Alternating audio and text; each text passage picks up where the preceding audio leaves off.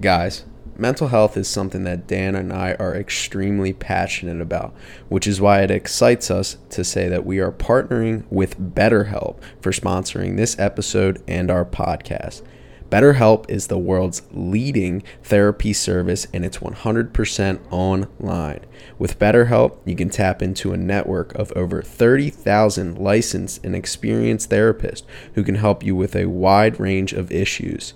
To get started, you just answer a few questions about your needs and preferences in therapy. That way, BetterHelp can match you with the right therapist from their network. Then you can talk to your therapist however you feel comfortable, whether it's via text, chat, phone, or video call. You can message your therapist at any time and schedule live sessions when it's convenient for you. If your therapist isn't the right fit for any reason, you can switch to a new therapist at no additional charge. With BetterHelp, you get the same professional and quality you expect from in-office therapy, but with a therapist who is custom-picked for you, more scheduling flexibility, and at a more affordable price. Get 10% off your first month at betterhelp.com/backsidegroundballs.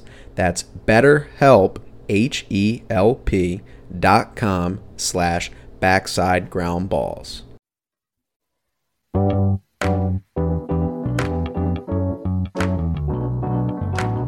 Powered by Riverside.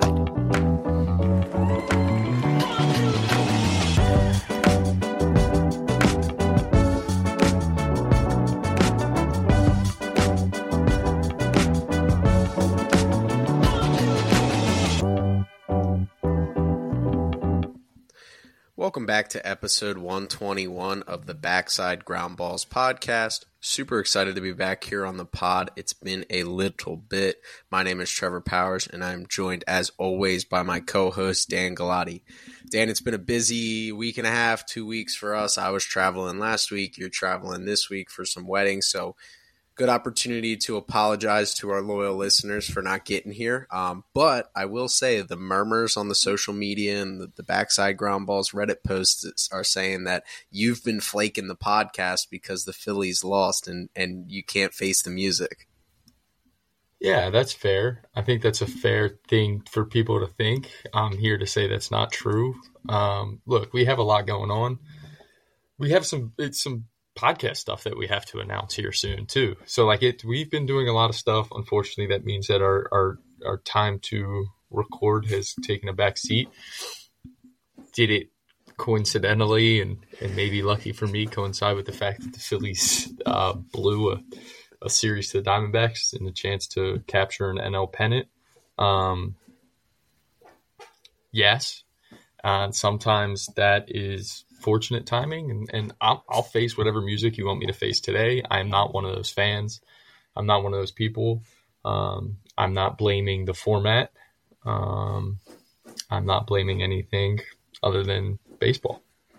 Yeah, that's fair. That's fair. And you're right about the podcast announcements. We're gonna work on getting those out, and obviously heading in a good direction for us and for our listeners are really gonna enjoy that. But let's obviously talk about the Diamondbacks Phillies series. I mean, the last time we were on here, we basically sat here and said that we'd be surprised if it went 6, right?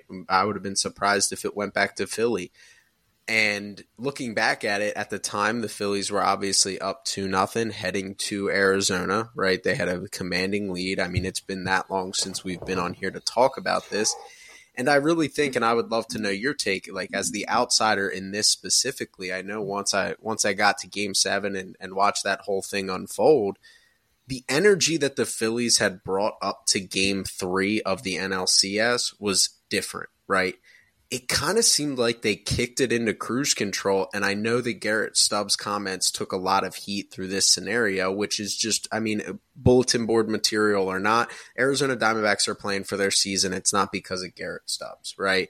But it did seem to a certain extent that, we bought into it as outsiders. It seemed like 1 through 25, they bought into the fact that they were going to be just walking into the World Series again, and they really didn't bring energy in Game 3. And I know in Game 4 they blew a lead, and that's kind of a tough situation, but I think Game 3 was really that swing game that allowed the Diamondbacks to be like, we're here and we can win this still.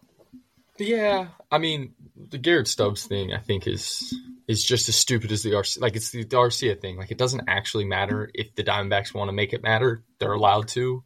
No one should be blaming Garrett Stubbs, just like no one should blame Orlando Arcia.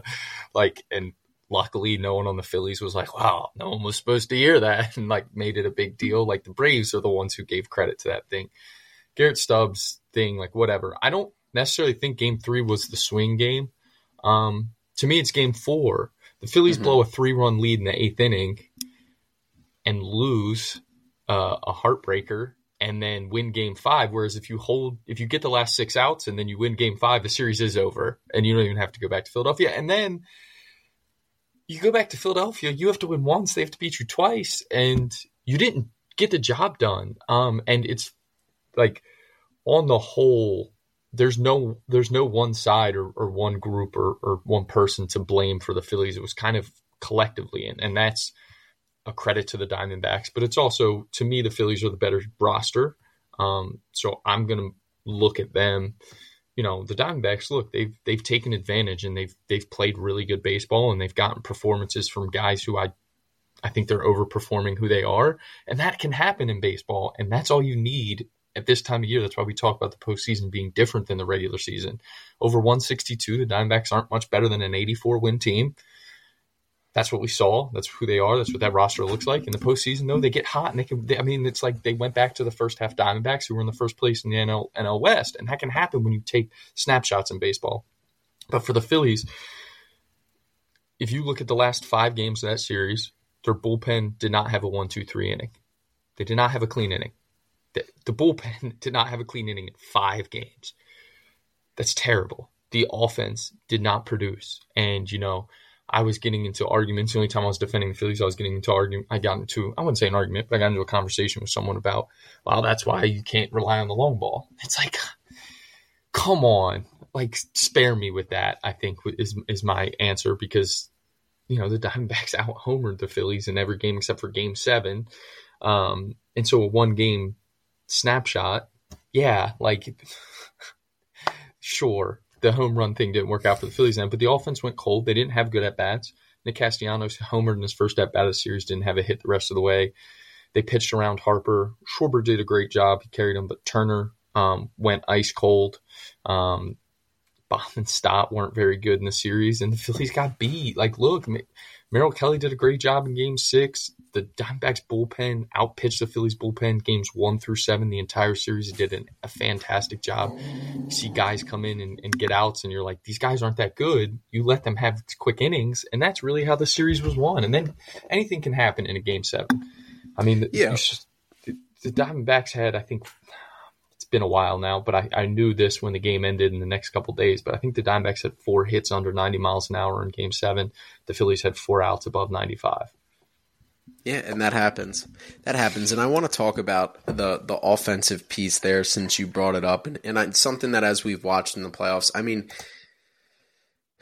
it's infuriating to me. I mean, this year's kind of been they at the beginning of the playoffs, they sat there on every broadcast and talked about how the team that out-homers the other team and all the things like that. And I've never truly bought into the game-by-game out-homer your opponent, you're going to win. I think it's more about the multi-home run. That's what I've kind of been on since day one, is the team that can, 3-run home runs win in the playoffs. And while home runs themselves win in the playoffs, 3-run home runs win in the playoffs. And I mean, they talk about it. It's so cool to hear people talking like that and talking about the long ball being the difference. And Ian Happ on his podcast was pretty much what you and I have said for 3 years. And I'm not saying that Ian Happ learned this from us. I'm just saying it's a refrain that's pretty common in circles across the MLB, was when you face the best relievers, when you face the best starters, you don't string together hits enough to score 4 runs. You don't string together hits enough to score 2 runs. You're lucky if you string together enough hits itself to score 1.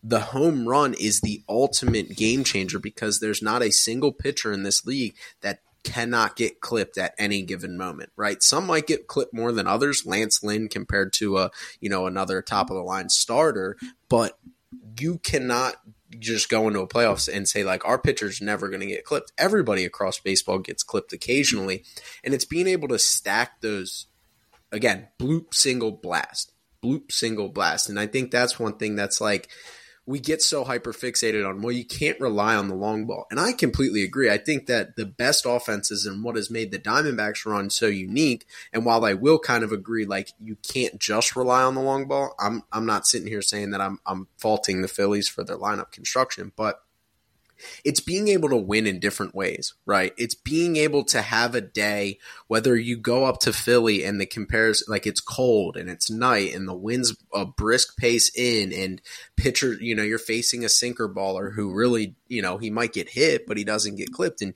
you see the Diamondbacks in Game 7. How many stolen bases did they have?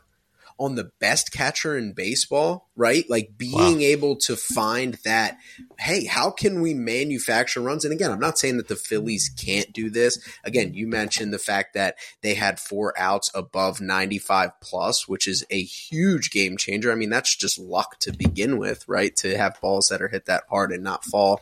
And then they had 4 hits under 90 plus. Like, yeah, but being able to have, when you don't have your ultimate, like, go-to card, what do you have in your back pocket? And I think that's what the Diamondbacks have done really well, is they've started to homer more than we had expected coming into the playoffs, right? Like, this is not a lineup that we circle like 6 or 7 guys like the Phillies and say, this guy could hit 30, this guy could hit 30, this guy could hit 40, this guy could hit 40. They have a couple guys that can challenge 30, 35, 40, Christian Walker, Corbin Carroll, those guys.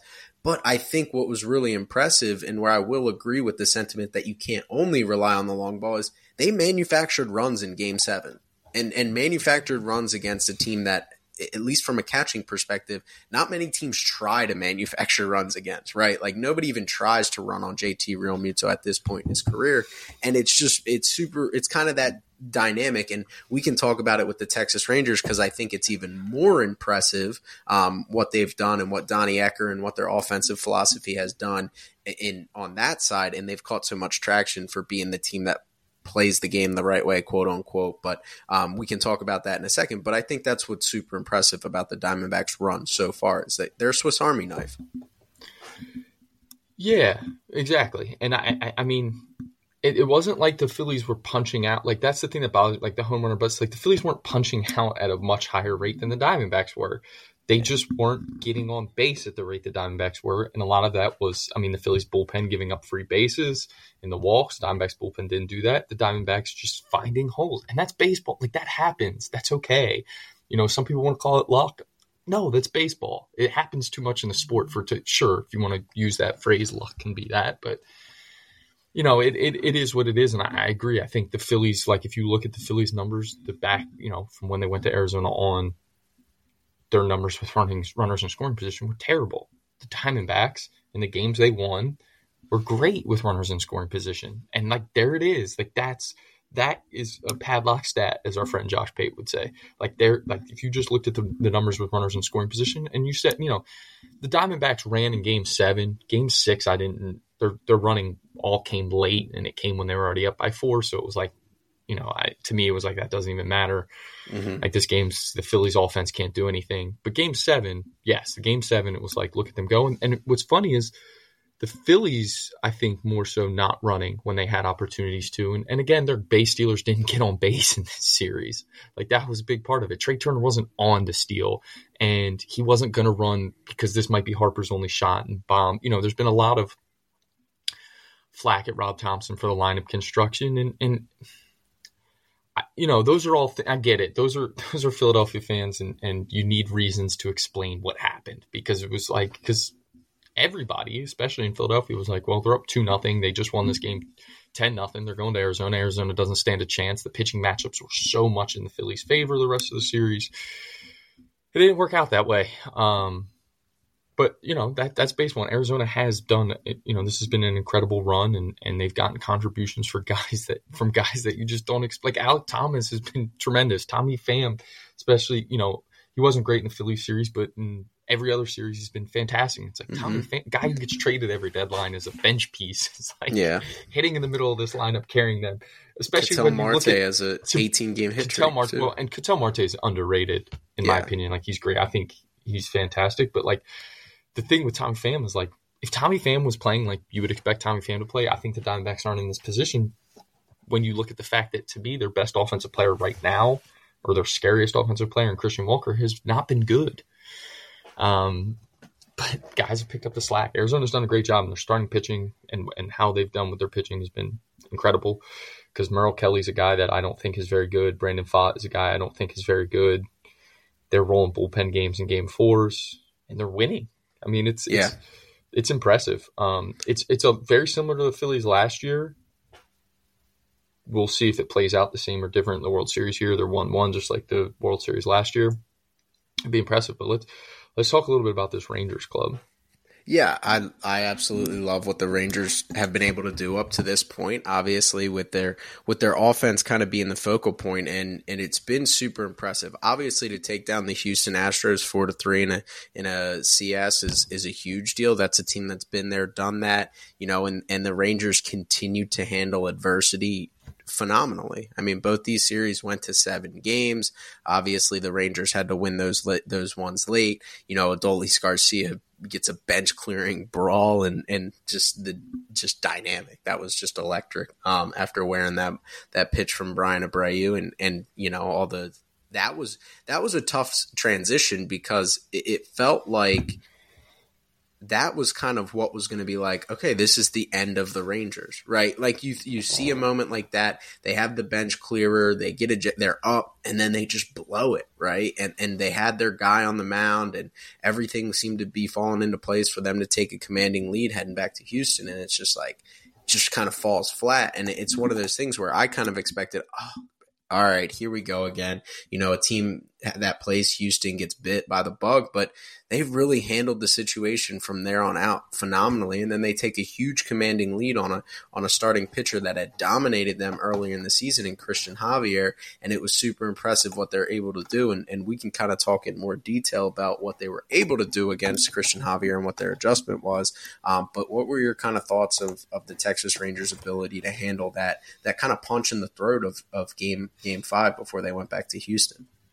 I mean, I think it just speaks so much to what they're doing and what they've been able to do in this postseason. I mean, because like you said, you blow that lead at home, and now you're all of a sudden you're kind of staring down the barrel after you had a chance to take the commanding lead in the series. Now you give it up and you have to go back to their place. It's just like you said, it kind of felt like this is it. Like, I had a good fight. They had a good run in the postseason, but this is what the Astros do to teams. So to be able to then respond, and it's crazy that a home team didn't win a single game in that series. It's just wild to think about. But Houston have been pretty bad at home all year, and they've been great in Texas all year. Yeah, second time that's happened to the Astros too in the playoffs. Yep. So it's fascinating. I mean, it's incredible, really. It was the first time in 19 World Series. Mm-hmm. Yeah. But it's incredible what Texas did in that series, and a lot of credit to Adolis Garcia. Like, it just shows, I think, this could be completely off base, but this just feels like my thought right now is like, it's just credit to Bruce Bochy. And this is what Bruce Bochy brings, just the calmness that, like, of having the faith in your guys, of having been in every single situation in the postseason, every single situation there is in baseball, as someone who's been a baseball lifer and is like 150 years old and has managed for 150 years after playing for 75. It's like, this is kind of what he can bring you, and why they brought him in to be the manager. It's like, I give so much credit to him for keeping an even keel in that clubhouse and being able to say, okay, yeah, we just dropped 3 at home. Game 5 was ours. The bench is clear, and all of a sudden the Astros wake up and we lose, and now we got to go there and we have to win 2. Like, that could go really poorly really quickly, especially like you said with Javier on the mound. And they didn't. And I think Bruce Bochy, that influence that he had, and obviously all the players, and Garcia for being able to get up off the mat and just be like, whatever, let's move on to the next day. It's what you need this time of year. Yeah, definitely. And I think that so many people get caught up in the Bruce Bochy stuff and saying that it's, old school. No, it's just experience, right? It's experience and calm, cool, collective nature, right? Like, we've seen it with a couple managers that the moment speeds up on them, right? Guys that haven't been there, the guys that can slow the moment down and keep their heart rate down, it makes things a lot easier for, I mean, it's a credit to what Torey Lovello is doing as well. Like, he's keeping them focused. He's keeping them ready to and prepared to win those games. And he's doing a really good job of it. And that's the benefit of experience. It's not necessarily this old school manager who's managing things in a different way, like the narrative wants to be pushed from people across baseball, but it's more along the lines of just a guy who has been in that situation so many times. Like, this guy does not lose sleep over decisions that could impact the World Series because this is his fourth, right? Like, this is his fourth since 2010. Like, it's not even like we're talking about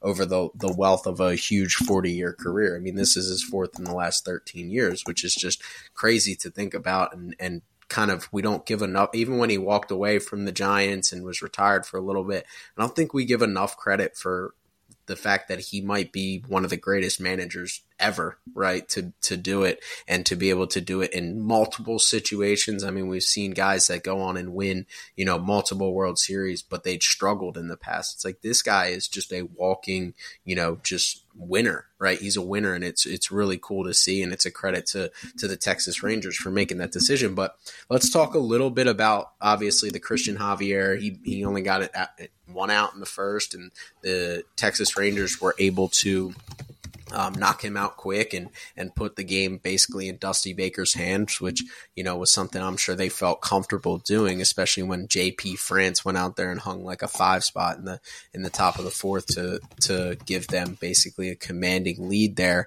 which was an interesting decision. But where are you going to go at that point when you've already pulled your starter in inning 1? But one of the things that they had talked about, Christian Javier, we've talked about this plenty of times. He has a high spin, high vertically moving fastball. It's one of the best in the game. It's why he's dominated over stretches through multiple playoffs, through multiple seasons, and was a lot of people's pick to be a Cy Young candidate year in and year out from here on forward. And it can eat guys alive, right? And we've heard it several times. I mean, every time the broadcast was talking about it, they were showing highlights of guys, quote unquote, missing on top, right? Aiming above the baseball. It's something that we've talked about on here for years, because that's something Alex Bregman, I talked about a long time ago, talking about how he, when a guy has a high vertically moving fastball, he shaves the top half of the baseball, and instead of focusing, square, even to the point of catching the baseball square. And I just find it so cool because Donnie Ecker, he's a guy that both of us have followed for a couple years now. He's one of the guys that came from the college ranks, and now he's the bench coach and offensive coordinator. He's been Major League Baseball for a couple of years now, and just hearing him talk about their offensive philosophy and how they do things, it's kind of exactly like we talked about with the Diamondbacks. They want to win in multiple ways, right? This is a team that, with Adolis Garcia, with Corey Seager, with these guys that are really, really good players, can hit bombs, right? They can challenge the fence. But when Christian Javier presented them with a situation where they had to readjust their offensive approach and kind of recalibrate the way they expect to make contact with the baseball, and they did it over the course of 2 starts for Christian Javier, that's how quick they made these adjustments. And it's just super impressive to see that, this Texas Ranger, to hear these things, because it's things that are talked about behind the scenes a lot of times, but in the coaching world and obviously the player development world, to kind of hear this being brought to light and hear them talking about it is really cool to see it kind of work out on a national stage of a team making these adjustments and going from there. Yeah, and I really think that first inning, how much of that Seager homer just kind of calm the nerves of Texas, similar, like just that situation of, here's this guy who's basically a postseason Goliath. He's dominated us, and Seager, your best player, comes out and first at bat takes him deep, and everyone kind of just relaxed. And then, to your point, then they go about, their offense, how it's constructed. They go about, just getting on top of baseballs, putting balls in play hard, stealing bases in that first inning, and really just going full pressure. And I think sometimes in baseball, in postseason baseball too, what you see a lot of is teams almost play on the defensive when they're hitting, right? Play on the defensive of we got a really good pitcher on the mound. We got to work counts. You got to, I don't want to give away at bats. And then when we get on, I don't want to give away outs. And they kind of play this defensive style. And to me, that's the opposite of what you should be trying to do, especially in the playoffs. And you saw Arizona do it in Philly, and then you saw Texas here. It's like, no, like I'm not going to worry about, like if I'm facing a really good pitcher and I try and work counts, I'm behind. You're two strikes, and now it becomes even harder to hit those guys, and you're in between, right? When you see guys try and work counts with guys and that stuff, then you see those in-between swings where you're super late on a fastball, fouling it off, and then you're way out in front of a slider. It's like, well, that just tells me he's in between because he's not on one or the other. And then they get on base and they run wild because it's like, we have to force the issue here. If we sit back and let him dictate this game, like we talked about all the time with these good pitchers in the playoffs, it's the sixth inning. You blink and it's the sixth inning. And you're like, oh boy, we got 9 outs left to work with and we're trailing in this game. So to be on the aggressive there, that's a beautiful thing. And that's what makes this World Series matchup so fun. I know it's two not huge markets and fans aren't happy about the way it turned out and all those other storylines. But if you just look at the two teams and the two styles of these two teams, neither team is going to sit back and let each other breathe. Like they are going to go, go, go, go, go. Whether it's long ball, whether it's just traffic and running and things like that. And you're going to see, pitchers who are trying to attack. And that's what kind of makes this, a World Series that I would think is going to go the distance, to be honest. Like it's going to be back and forth like we've seen through the first two games. Yeah, and I think the coolest part of it all when you talk about those, those styles is that's what they had done throughout the season, right? I think so many times, and this is at all levels of baseball, we get into these higher leverage games, these higher outcome games that matter a little bit more, and we want to change what works, right? And what we've done that has worked and things like that. I think what Texas and Arizona have done really well throughout the playoffs is, whether you want to say like they're playing with house money, whether you want to say they're aggressive, whatever your thought process is, it's just plain and simple the fact that they are who they are and they're going to play to win the game the way they are, right? And the game that they played for 162 that got them in the playoffs is going to be the game that they're going to play in the playoffs. And so many times we see offensive that, like you said, they change their approach or they change what they're looking for because they're facing a, Max Scherzer, Justin Verlander type level starter. That's the elite of the elite. And you can't do that, right? You can't be on your heels and expect to win, right, in these situations. And I think that's something that's super important to keep in mind. And like you said, I mean, now styles make fights, right? Now you got two teams that are hyper aggressive on the way they like to play offense and do things in multiple different ways. And now you got a thing of beauty in them battling it out with each other as they head at Arizona, which will be tonight, and super exciting. And as it stands right now, the series is tied 1-1. And quite frankly, I mean, you said it's going to go the distance. Like, I'm sure if Arizona's kicking themselves at this point in time because they blew a lead late in game one, they could easily be up 2-0. And obviously we've seen with the Phillies series and obviously going back to Houston with Texas down, that means nothing at this point in time. Those early games mean nothing. But, what have you seen so far? Obviously, Texas has had a lot of grit and playing those games well in game one, but game two was kind of a slaughter on Arizona's half, and they're heading into Arizona with a lot of momentum.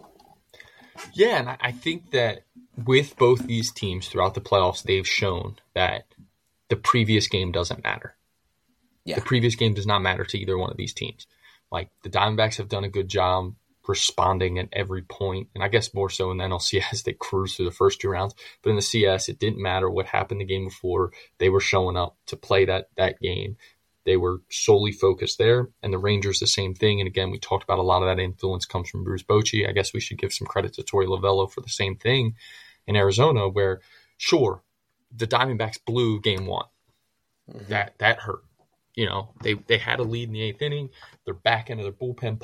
In the ninth inning, Paul Sewald, who's been outstanding all postseason, gives it up, and that was kind of crushing. Then they lose it in the 11th on the Garcia homer.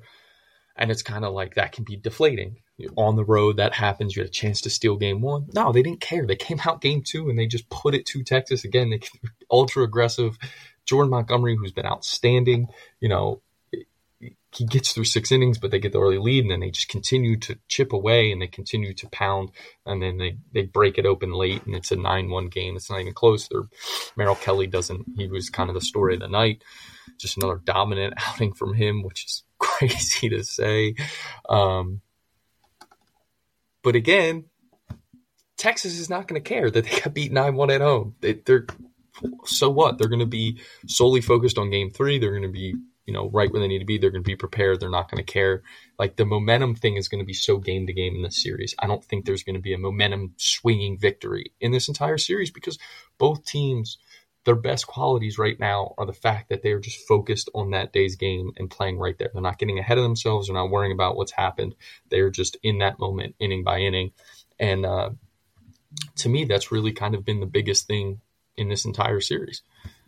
Yeah, and it definitely will be moving forward as well. Is that, these teams just take punches and they just get right off the mat and head back out there for another round, and it seems like it's just no factor to them. And it's kind of funny because they've kind of both been built differently, right? You have the Arizona Diamondbacks that were, obviously not built through free agency. It was a lot of savvy drafts and development and young guys playing out of their shoes right now and coming up and playing at the right time. And then obviously when you talk about the Texas Rangers, it's Corey Seager, it's Marcus Semien, and obviously Adolis Garcia was a savvy move, and Josh Jung was drafted and developed by them, and Nathaniel Lowe, and all these guys, and Evan Carter specifically. I mean, anybody wants to dive in on how that draft came about, of them being able to get him in the 5th round of the COVID year. It's a really cool story for him and being able to, for their talent identification, super impressive. He was somebody that wasn't on the radar for every other team in the MLB, and they nabbed him, and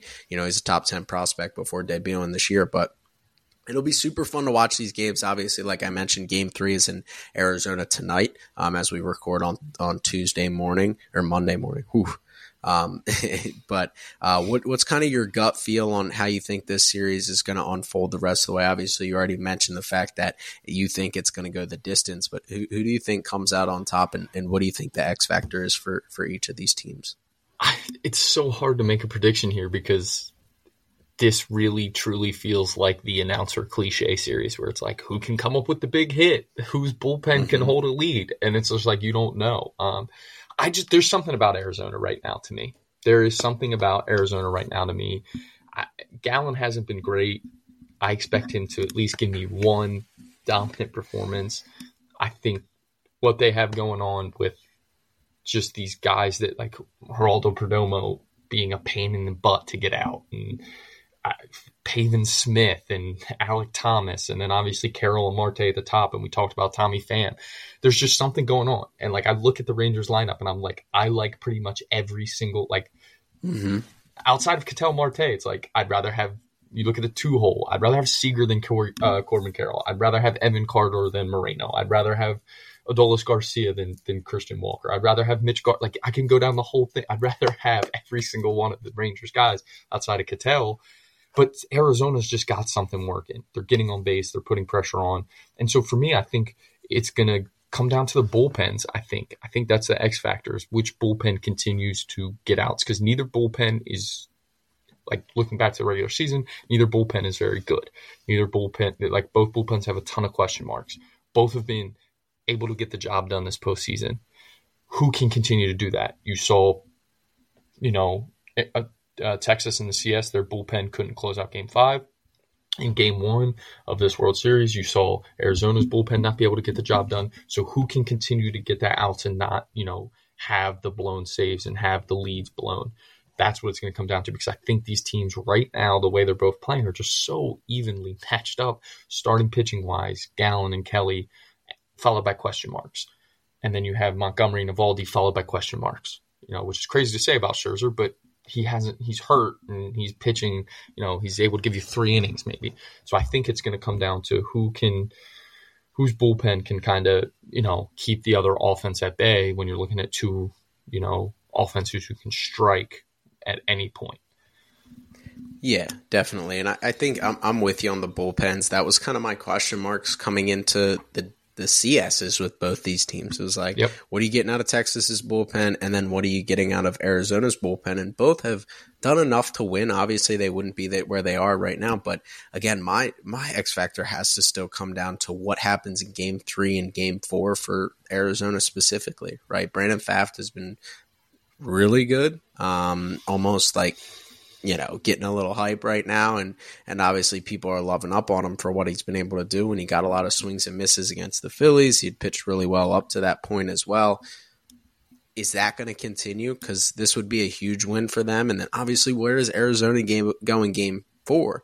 And I know, like, when you look at the Rangers, they don't exactly have, elite of the elite going out there, right? Scherzer's banged up. What are you going to get out of him? And obviously, Andrew Heaney hasn't exactly been, a lockdown arm this postseason. But again, when I talk about Pfaff versus Scherzer, I think that, like, it's like, and even Heaney versus question mark, right? And again, it's sometimes teams have it. You mentioned, I mean, you watched obviously every second of the Phillies versus the Diamondbacks, and you just sometimes when you watch teams like that, you kind of just, again, you feel it. You're like, this team just has something rolling right now. It's going well, but that's got to be my X factor for that. But you know me, I'm a slave for talent. I'm a slave for roster construction. I don't go with the voodoo magic.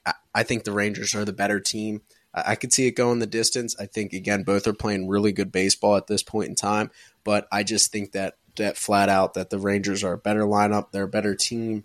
I'm going to hang my hat on the fact that I thought they were the better team against Houston, right? I genuinely believe that they were the more complete team at that point in time, and that's the reigning World Series champion. So I got to continue to ride with the Rangers here, but Arizona is a fun story. I mean, this is an 84-win team that's playing their best baseball right now, and a lot of young guys that are playing really good baseball as well. But I'm going to stick with the Rangers here and go with my gut there. I'll tell you what, the biggest X factor tonight in Game 3 with Brandon Pfaadt on the mound, and I went back because it was driving me crazy after Game 3 of that Phillies series, and then you saw it a little bit in Game 7. They went and got him when the Phillies kind of figured it out finally, is guys aren't swinging at strikes against him. And, we talked about this a little bit. You then look at his, sometimes you're like, well, chase rate, it's a real thing. Some guys have, he doesn't. And so it's just like guys have been over aggressive against him. If the Rangers can force him into the zone, which the Phillies didn't do it all in Game 3 and didn't do until the third or fourth inning of Game 7, I think the Rangers have that's where the advantage comes in. Brandon Pfaadt can't get outs in the zone right now at the major league level at a high enough rate to win a World Series game, in my opinion.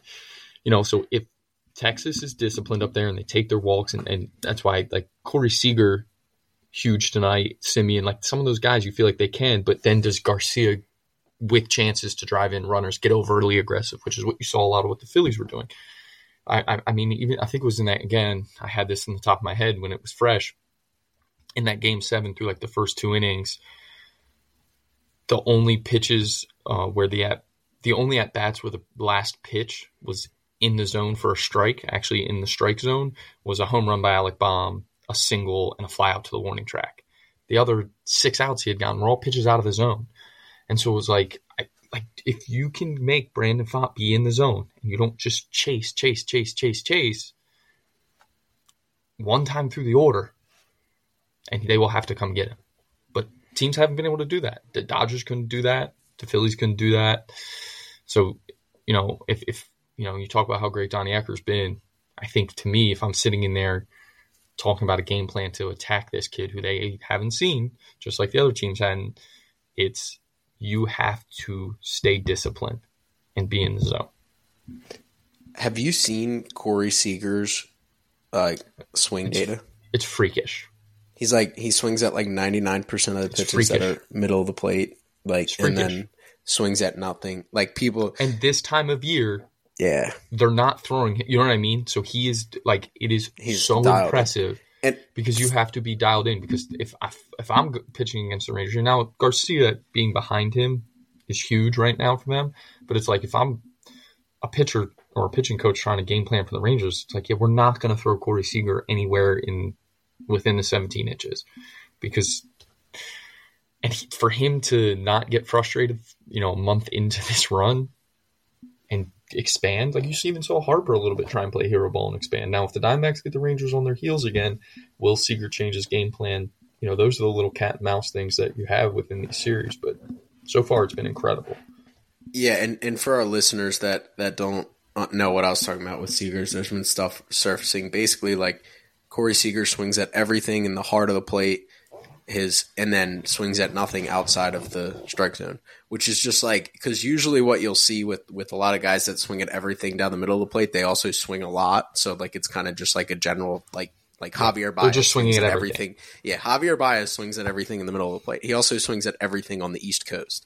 So like it doesn't really matter that much. But to be able to swing at everything in the middle, you see those guys that don't swing at anything outside of the zone, the Max Muncies of the world. They also don't swing at all. It's like Corey Seager's able to kind of find the middle ground of being able to swing at everything that is considered damage pitches, but also not chase anything that is outside of that window of what he considers damage pitches. And it's unbelievable. Like that, again, I was having this conversation and with somebody, while Aaron Judge is the elite of the elite, right? And I love Aaron Judge, and he's one of the best players. And I saw a funny stat. His expected slugging was actually 100 points higher than his actual slugging this year, and he hit 32 bombs in like 90 games. So putting in perspective what Aaron Judge would have done if things broke his way this year. But when you look at Yordan Alvarez, when you look at Corey Seager, when you look at Juan Soto's, these guys that can hit for power, but also are just amazing plate discipline, don't strike out. Like, they're slump prone, right? These guys are like, Corey Seager is slump prone. He will not go in a slump ever. Slump proof. Yeah, slump proof. And it's amazing to kind of look at guys like that. And Yordan's kind of the same way. He swings and misses like 55th percentile in the league, but he's also arguably the second best power hitter in the league. And it's like, he could hit 330. He can hit lefties. He can hit righties. And when you play in these playoff matchups, it's like, again, not to discredit anything Aaron Judge is. I would want Aaron Judge in my lineup every day of the week. Like, I'm not saying I wouldn't want him there, but there's mismatches, right? These guys, Corey Seager, Juan Soto, Yordan Alvarez, like, they have no mismatches. Like, there is not a pitcher other than the fact that there's 8 guys defensively that are trying to get him out in front of them. Like, that's the only mismatch opportunity that you have for these guys, and it's super impressive to see what he's been able to do. And he's somebody that, again, he had this great playoff in 2020. I mean, he's a guy that hits elite pitching really well, and he's doing it again. I mean, he hit that game-tying home run on a really good pitch by Paul Sewald, and it's just, he's such a stud, and I think that I'm glad to see that he's getting a lot of the credit, because a lot of people were like, why would you sign him to that big contract? I think me and you were both like, I would sign him to that big contract. He's a ticking time bomb, but it's been really cool to watch that. Yeah, and these guys are so rare, like you said. Like, pitching is so good at the big league level that if you're going to be a power guy, you have to sacrifice swing and miss. If you're not a power guy and you're going to be a high average contact, guy that can, gap power, still lose the ball, be good, and take your walks, you can cut down on the swing and miss a little bit. To do both of those things against the stuff that you see on a daily basis is incredible. Seager, Yordan, so that's why they're some of the most feared hitters in baseball. And again, I say it all the time. You talk about guys being slump proof. Walking really helps guys be slump proof. There's outliers to everything, but having the ability, and that's why you see some of these, streaker, Javier Baez and the free swingers, Wilson Contreras, Trey Turner. Like, that's why they can go on these long stretches of slump, because they swing. Nick Castellanos, they swing. You don't control the zone. You have nothing to kind of level that out. Because it's a lot easier to go 0 for 2 when you're missing pitches, because you're just off a little bit. With 2 walks, you don't ever feel like you don't start to press that. I'm on base still. I'm helping the team. If you're a free swinger and you're going through one of those stretches because it's so hard to hit, where you're not coming through and you're just missing your pitches, and then you start expanding, that's when those things really hit the downturn. But it's good. Before we get out of here, can I give you my one fun fact? This was just a fun thing that was interesting that was brought to my attention. The New York Yankees and their fan base were in full meltdown mode this year, correct? They finished 82-80. The Arizona Diamondbacks won 84 games and are in the World Series. I don't even know what that proves or what that means, but it's just funny to think about. Like, the New York Yankees and their fan base, it was like, fire the manager, fire the GM. Fans were losing it. Like, and they won 82 games. The team that won 2 more games than them this year is in the World Series. So I guess that speaks to the new playoff format, maybe. But how close, or how delusional Yankees fans are, I don't know what it speaks how to. delusional Yankees fans are, how just much of a crapshoot playoff baseball is. It proves everything that you're trying to get across with it. Like everything that you're trying to hint at, it proves. You could take that a whole wealth of ways. But obviously we got, like I mentioned, Game 3's tonight. Got a lot of good baseball. We'll try to get back on here. You're on the road this week, so another we're wedding. Gonna try our best. Another wedding this coming weekend. Then you're back in town, and then I leave, and so we're really trying to get in a groove here. We got some cool things planned that are now, as of tomorrow, 2 days, going to be that month. So we got some cool stuff planned for the month of November, month of December, month of January, getting back into some college baseball content with that right around the corner. Obviously super exciting. So keep on the lookout for those things. But Dan, any closing thoughts before we let our listeners get out of here? How awesome is it now that we can say we're like 3 months away from college baseball being back? Yeah. It's awesome. I can't wait. Especially, I don't want to jinx what we got on tap. It's not finalized. We got some stuff in the works. But if it goes how we're trying to lay it out, it's going to be probably our favorite college baseball season for both of us, I would say. Yeah, definitely.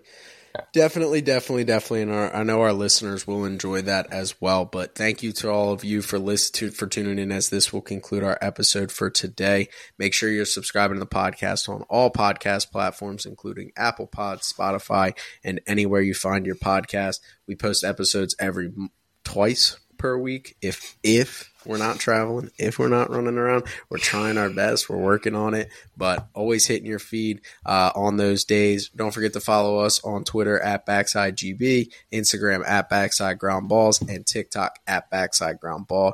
And most importantly, make sure you're sharing with 5 friends, and we'll see you next time on the Backside Ground Balls podcast.